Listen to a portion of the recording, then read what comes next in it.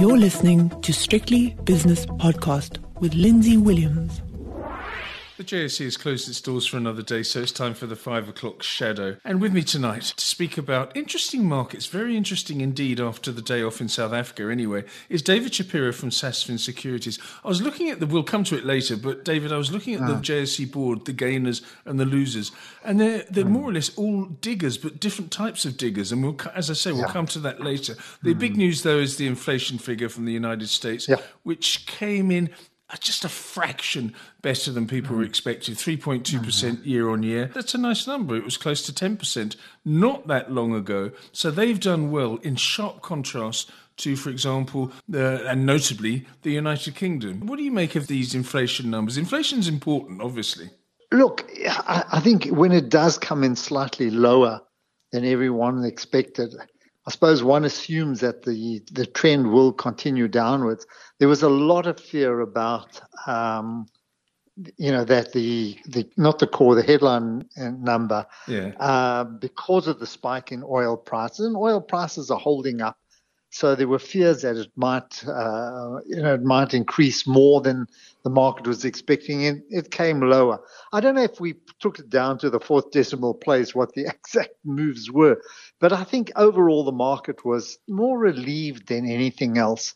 And just reading commentary, it does appear that if this trend continues, because remember, there's going to be another reading before the Fed meets. Yes. It'll be the September reading before the Fed meets. So it gives them another idea just to see what the trend is. And they might decide then to pull back. Because up to now, there was after the Fed governor spoke, there was a big scare or great concern that we'd keep seeing rates going up. So Lindsay, it's more relief than anything over the last. If you look at over the last couple of days, there's been a lot of churning, a lot of uncertainty, fear in the markets. I'm talking about where inflation was heading. So I think that's why we've picked up a little bit. How strong it is, I don't know. We've got to see this. You'll really believe it's a good number, and you'll really believe people are happy if this just continues through to tomorrow and maybe next week. And we start to see, the talking towards a pause. So I think it's early days. But for the meantime, I'm happier today than I was yesterday. Yeah, yesterday was looking a little bit shaky, but we've had a nice bounce back. And again, we'll come to the numbers soon. Let's go to the JSE. There was another story as well. Yeah. I bring this up because I've been looking at European markets, and all the luxury goods are better. And I think this is on the story that the Chinese are allowing group traveling again, and they're allowing tours to go out of China into South Korea and into Japan. And if they start to allow these tourist groups, it means the spending. So I think that is the reason. We've seen Moncler and LVMH and L'Oreal and all these beauty products, all the kind of products that you find are sold in the duty-free or, where people travel. So I think it's another story that if you're trying to figure out why Europe was as strong as it is, it's been led up by the LVMHs and other things. So, positive story coming out of China, but I've got to connect the two. I'm surmising that's the reason. I'd love to see the sales figures for airports versus department stores or single stores, because I would imagine when you've got because you have to get there so early these days, I would imagine if you've got a couple of hours to kill and you've got a bit of spare cash and you come across some shops selling something that tickled your fancy, I reckon you go there and you buy it. And I think the Chinese are, I don't want to be stereotypical, but they'll succump to that seduction, if you see what I mean. Lindsay, I travel London, New York. I go to the airports, Australia, to see the children. And of course, I spend time waiting for airplanes in the duty free or in the lounge, not the lounge, the terminal. Yeah, and it's all luxury. It's all luxury. If you think, you're going to buy a pair of soccer boots or some Arsenal jerseys or something, yes, you might get it in.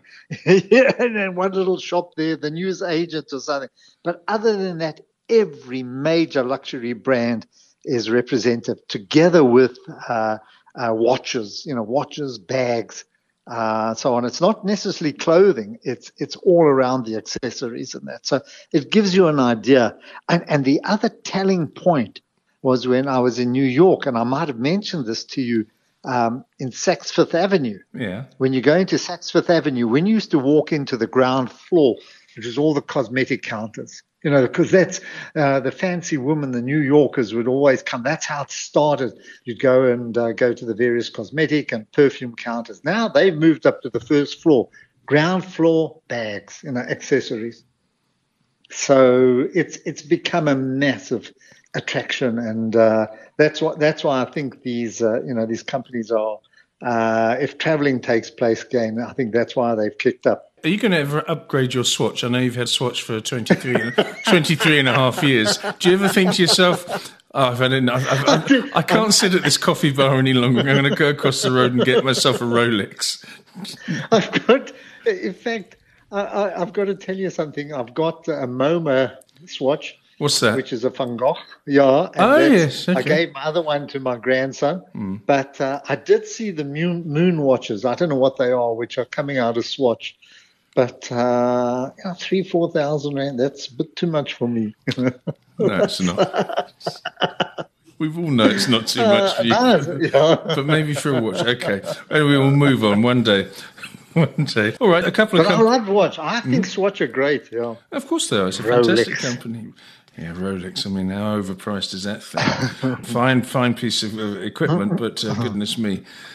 Very, very pricey. Okay, Advotech came out with a trading statement up 4.5%, and cash build up 5%. The last price I've seen. They haven't closed yet because we're a little bit early. But Advotech, those are two South African companies, and we know your stance on South African companies. But Advotech and cash build, do you follow them? I do. Cash build under pressure. Look, their numbers are down. I mean, profits are going to be down quite considerably, and that is nothing more than a South African issue. Yes. The bucky builders are not there, and that's who cash build really services. This is not Builders Warehouse in some fancy Sandton area. This is mainly the rural districts, and a very good company. I've got nothing against them. They've always been well run. It's a company I follow closely, but things are tough. People haven't got money. They're not building anymore, and I think it's represented in the numbers. The fact that they're up today is nothing more than a bounce from what has been a very low position. So it's probably slightly better than the market was expecting. But still, if you look at that, it's been a very, very tough time for cash build. There's a theory, though, David. There is a theory that with interest rates rising, which they have been, and people not being able to sell their houses because there's a glut of houses on the market, and you've spoken about the property market so many times with me, that people say, okay, well, let's just tart the place up anyway, make it more desirable, so let's maybe go to cash build or Builders Warehouse. So maybe that's happening. It's not happening. That's what's not. If you look at Ital Tile as well, I think the same thing. There was a period during lockdown that they did do that, but no more. I'm looking at cash build because back in 2018, the beginning of this is a 500 Rand share. Yeah. It's now down at 160. So it gives you an understanding of the journey. Yeah, it's really, it's been a tough time. We've seen all of this in PPC as well, who give you cement sales, and everybody's waiting for infrastructure product to pick up. But cash build it's the kind of store that your builders would go to if they were going to add on a room to your house, or especially in rural areas where chaps come home on the weekend and add a few bricks or building a house room by room. So, but I don't take anything away from them. I know it's a good organization, well run, but it's representative of the company here. And again, where you're financing any of this building at 11.5% or 12%, I mean, that's prime. It's very, very hard to undertake that. It's interest rates at those levels, so hard for an economy to grow. Do you remember? Story. Huh? Do you remember? No, let's go to Advotech in a second. Do you remember when cash build started? And it was that lovely Irishman who I always enjoyed interviewing. Pat Goldrick. Pat Goldrick, yeah. And it was, I can remember when I first spoke to him, it was quite new to the JSE. It was like R1.60 or R1.70 a share. And then it just exploded because he was very clever with his store location. As you say, he would put a shop where other people wouldn't put a shop, and that was in a rural area, a township, whatever. And as you say, the Bucky Builders was come along, or even people with wheelbarrows and put in cement and bricks and stuff, and off they went. A really, really good business model, I thought. Yeah, it was for the appropriate time. It'll come back. I mean, if things do start to pick up or stabilize here, it's a kind of business that can turn pretty fast. Funny, if you look at some of the bigger builders, they seem to be doing better than maybe Cash Build. If you look at Builders Warehouse and those associated with some of the big retailers, but overall, it's a reflection of what's happening. Okay, move on to Advotech now. It's something that I haven't followed for a while, but again, there was a trading statement, and maybe it's a base effect. It's coming off a low base, but Advotech coming back, as I said, over 4%. What's your interpretation of this company? It's thin trading, well-run business, yeah, very thin, but a well-run business. Education, and people will pay for education. We've actually seen a pickup in Curo as well. Which is also private education at an affordable fee, and very good business model. And Advotech I prefer Advotech to Curo and Stadio. I just think it's a more stable business. And I think, Lindsay, in this country where the government schools, and I have to generalize, I'm not talking about the odd government school in certain, perhaps posher suburbs are doing well. But I mean, overall, if you take it as, the government schools are under a lot of pressure, overcrowded schoolrooms, not the kind of facilities, not the kind of teachers that you really need to educate your kids. And, but Advotech's more inclined to be university type education. It's also got some good private schools and that, but people will pay. They'll pay for that kind of education, and I think this is reflected in the numbers. So, they also do not tertiary, but they do, what would you call them, diplomas and that kind of education. Yes. Courses and everything. So. It's a good business. It's a great business worldwide. I was reading an article in the Guardian newspaper from the UK. The average price of a good public school, in England they call it public school, but South Africa they would call it private schools. But public school education in the UK is now approaching £50,000 a year. And what is that? That's nearly R1 million a year. 50,000, it's R1 million, yeah. Yeah, it is. It's actually more than $1 million. That's what my Arsenal season ticket costs, yeah. Now, talking about overpriced goods like Rolex, that's overpriced. Trust me, Arsenal just season looking ticket. at in fact, I was quite. I thought it was going to cost a fortune, but it works out to 19 home games plus minimum of three games for Champions League. So, then of course you might have the FA Cup thrown in or some of the other areas. But don't you have to pay for the ticket? Don't you just get the league tickets free? But if you're a season ticket holder and let's say that it was Arsenal against Bayern Munich and tickets are like hen's teeth, season ticket holders can buy ahead of the general public. Isn't that the way it goes? I thought that we got it for free. I must ask Mr. Host, Dion. I thought we got those free up to a point. Maybe later on, I don't know. But I think it does. I think you are given that privilege. So, but it works out at maybe £80 a ticket. That's what a ticket to watch Arsenal costs. They're nice season tickets. I know. I've sat in one of them. I've sat in one of those seasons. It's a good view. Nearly in the middle. A very good location you've got there. Dion and I have. We've donated our tickets when we're not using them, which I don't, and we donated to. I lost a brother, Ian, through COVID, and he was a massive Arsenal supporter. And so I've donated it in his honor to anybody who wants to go to Arsenal, who's been around there, who can't afford a ticket. And if they want to, they donate to a charity, which is a very nice charity that Dion knows about, and we sponsor here for underprivileged kids and that. So that's my contribution to charity. That's a nice. But yeah, no, I just for my brother, and the letters that I get make it worth it, which I always send to his family and that, and it's so nice to know that and Dion's joined me in that one as well. He goes to a lot of games and everything, but and also the people that he's donated, it's just very heartwarming. It certainly is. So that's my nice gesture. Yeah, £80 a ticket. That's quite a lot of money, especially during the, as they call it, the cost of living crisis in the UK. So people can't afford that sort of thing.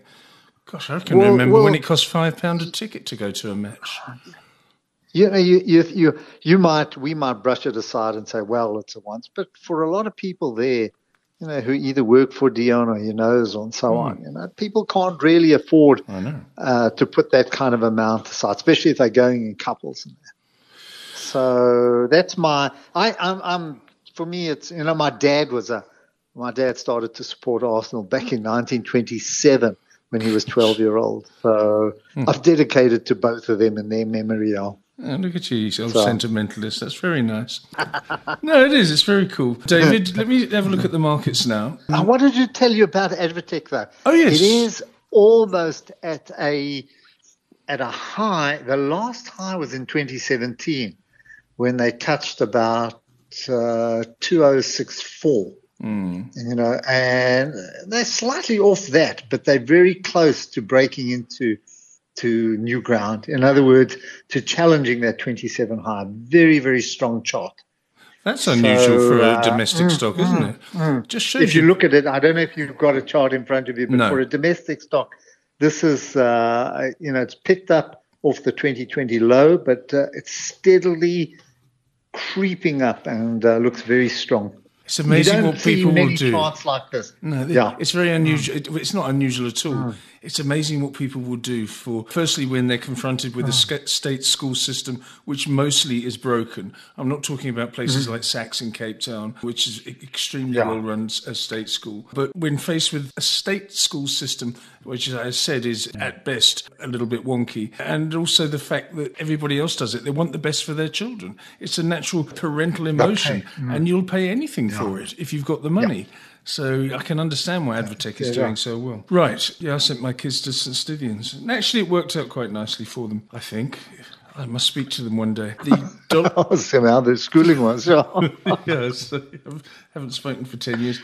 No, seriously, it's terribly, terribly important. Okay, dollar rand, 1874, which is US dollar, which is 1.1% weaker against the mighty rand. The British pound against the rand is 23.84, also a 1.1% fall for the pound. Euro rand 20.63, and euro dollar 110.10, which is a 0.2% gain for the euro against the greenback after the inflation data came out earlier on. British pound 127.20, which is flat.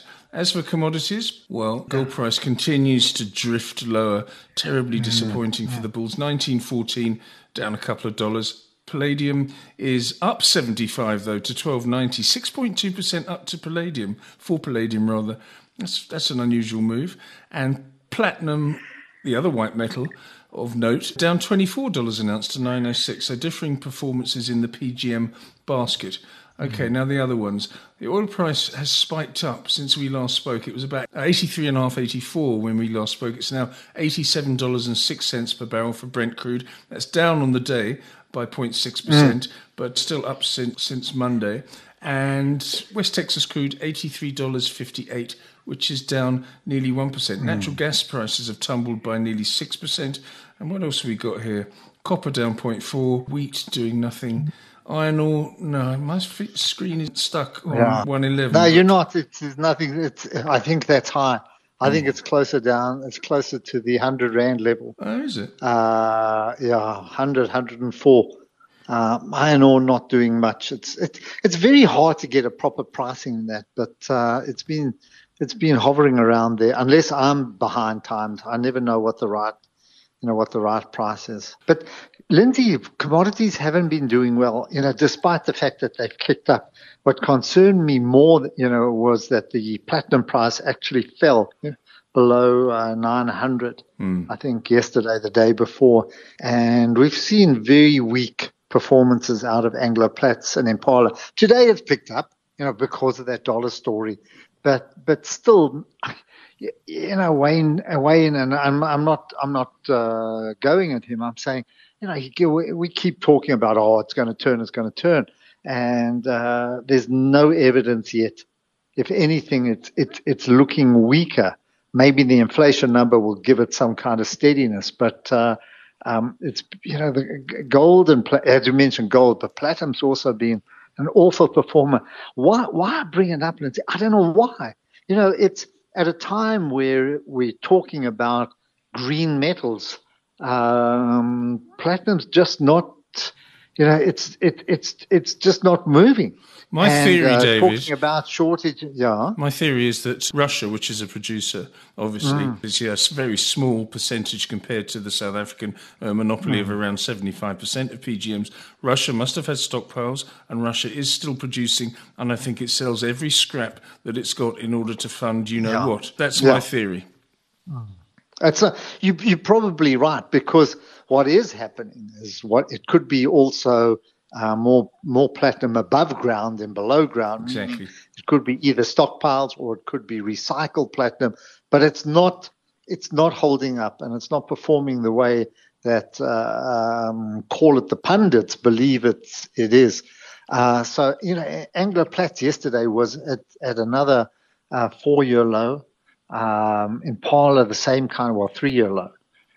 Impala the same kind of thing as well. They bounced slightly off it, but it's been a very worrying kind of trend. And also, remember, you got the rand at these record levels, so that's been a concern.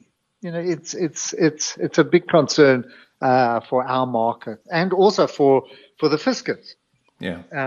For the Treasury. Yeah. Tax collection from those companies, which gave us such a boost a couple of years ago. Okay, let's have a look at the US 10-year bond yield after those inflation numbers. 4.03%, stubbornly high, but the South African is going in the other way, in the other direction. 10.10%, which is an 11.5 basis point fall for the yield, which is excellent news, which means the bond prices go higher. What else have we got? The S&P 500 futures, nice bounce back, not just slightly off their highs. 0.6% higher. We're about 1% higher about an hour ago, but cooling off a little bit. And Bitcoin... It hasn't been holding, Lindsay, hey? There's been, I watch it when I say I watch it all the time, throughout, I take readings throughout the day, and when you see it now, I'm saying I've got this uncomfortable feeling now that, okay, it's starting to come off. The NASDAQ was up over 1% plus. The S&P was also up. It's not holding, it's coming down even on this news. And I'm a little concerned that it might just end up, marginally better. So there's no real conviction behind the kind of buying that we've seen. I think we've got a couple more weeks of this malaise, because the one thing that I'm really hanging my hat on is having a look to September, and ARM, ARM, is probably going to come to the market after probably a couple of years of speculation and dithering. They're probably going to come to the market to raise $10 billion, and that will be the first really big listing on the NASDAQ since 2020, I think. And it's being backed, or rather, they're sort of getting some backers together, Amazon and Nvidia being two of the ones that I can remember. But if that comes to market and does well, I think that gives the whole of Wall Street a little bit of a fillip, don't you think? This is a big company. This is a big company. And I must admit, I'm trying to get through the book on their history and everything, but it's not exactly an enthralling novel, that keeps you... You've given up. You have, haven't you? No, I can tell. I read 1 or 2 pages and then I doze off, and say, oh, well, supper time, that kind of thing. But me and technical books, Anyway, you remember NVIDIA tried to take it over and was stopped by the competition authorities, and that they wanted to and said that it wasn't allowed. So at least it is. But what I'm trying to get at, it's a big company, and it's very important in the, call it the ecosystem, in the design of semiconductors. So this is a good company. This is a good business that hopefully we can get a chunk of when it does come onto the market. Yes, I'm sure you can, and by then the book will be gathering dust on your. It's one of those books, you hear people say, "I couldn't put the book down." That's one of the sort of books that I can't pick up. So. I'm not arguing when it comes to those. And I try so hard, anyway. Yeah, you're very good. 29,500. It's actually a boring subject, that. I don't know. No, you're kidding me. Actually. Bitcoin, just down 1% to 29,485, if you're interested in that business. Now, I want to go to this leaderboard and laggard board on the JSE as I refresh my screen. On the upside, Thungela up 8.2%, Sasol up nearly 6%, Sibanye-Stillwater a 4.2% gainer, Exxaro up 4.1%, and 91 up 4.1 as well. And so there's 4 out of the 5 are resources companies. On the downside, though, you've got, again, mostly resources. Alphamin down nearly 6%, Anglo Gold Ashanti down 2.8%, Harmony down 2.1%, Goldfields 2% weaker, and then Sun International also joining the party on the downside, 1.9% weaker. So it's very much a split decision. It's the sort of industrial, it's industrial gold shares, stuff. Yeah, gold shares on the other hand, really they're looking awful. I don't know if you can get up a graph of Goldfields and have a look, which is it's come down a lot. Mainly South African operations. Is a share, this is a share that at one point, I'm going to look for it now, but I'm saying this is a share that at one point was up, 60, 70% during the course of this year in the early stages. Yeah. If you look at Goldfields now, it's really bending over. It's still up quite a bit on the, it reached 320. It's now down, at 250 odd. So it has come back quite a lot. But I think generally gold hasn't, especially against the kind of scares that we've seen, it's just hovering around 1900. Can never understand how people can remain so enthralled by it and attracted to it and loyal to it. I don't know. It's a disease, David. It's a disease. It is a disease. I don't know. David, give us the unless you've got any other stocks that you want to talk about. I'm just looking. There was nothing really. You mentioned that there's been quite a bit of churning in the low end of our market, even though lots of shares up and down. And I mean it. Lots of shares up and down each day. So it's very hard. You've mentioned most of the big movers today. I don't know, Steinhoff seems to be like in a death rattle. I never know what's going to happen there. It goes up 15% one day, 15% down the next day. But you may African Rainbow Capital one, that's down about 5.25%. But just generally the ones that you mentioned are the features. What isn't a feature today, I mean, what when I say isn't a feature, are the volumes. We continue to battle with very low volumes, Lindsay.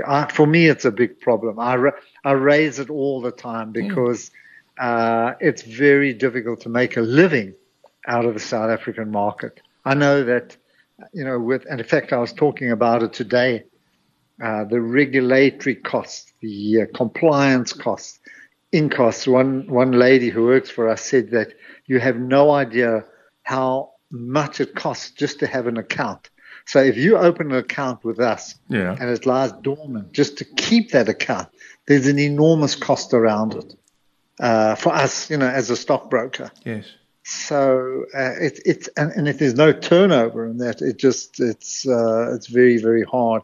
So the JSE is battling at the moment. Today our volumes were just over nearly 18 billion, which came right at the end. It always comes at the end when there's a bit of squaring by the index players or ETFs and so on, and it's always Naspers and Prosus that that populate the boards. But today it's Sasol, Impala and that, but very low volumes. Yeah, it's a sad state of affairs. David, the closing indices on the JSE, please.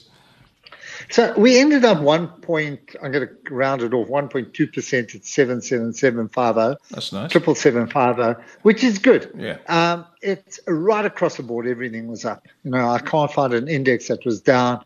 The resource index up 1%. What's interesting though, while the overall resource index, precious metals and mining, which is mainly gold and platinum shares, flat, really up by just a point. And financials, banks doing well. It was mainly the insurers that did well, but banks were up 0.9%, and the industrial market up 1% as well, led by the process, ABN, Bev, Richemont, Naspers, British American Tobacco. All of those had very good days. So, generally a good day on the market, but low volume. All right. Well, David, thank you very much for your time as always. David Shapiro is from Sasfin Securities in Johannesburg. That was a 5 o'clock shadow. And David, very good luck with Arsenal against Nottingham Forest on Saturday, the lunchtime kickoff. And that will give you another very good excuse not to read their ARM manual. That's David Shapiro. The views and opinions expressed in these podcasts are those of Lindsay Williams and various contributors and do not reflect the policy, position or opinion of any other agency, organisation, employer or company associated with strictlybusinesspodcast.com. Assumptions made on the analyses are not reflective of the position of any other entity other than the speaker or the author. And since we are critically thinking human beings, these views are always subject to change, revision and rethinking at any time. Please do not hold us to them in perpetuity.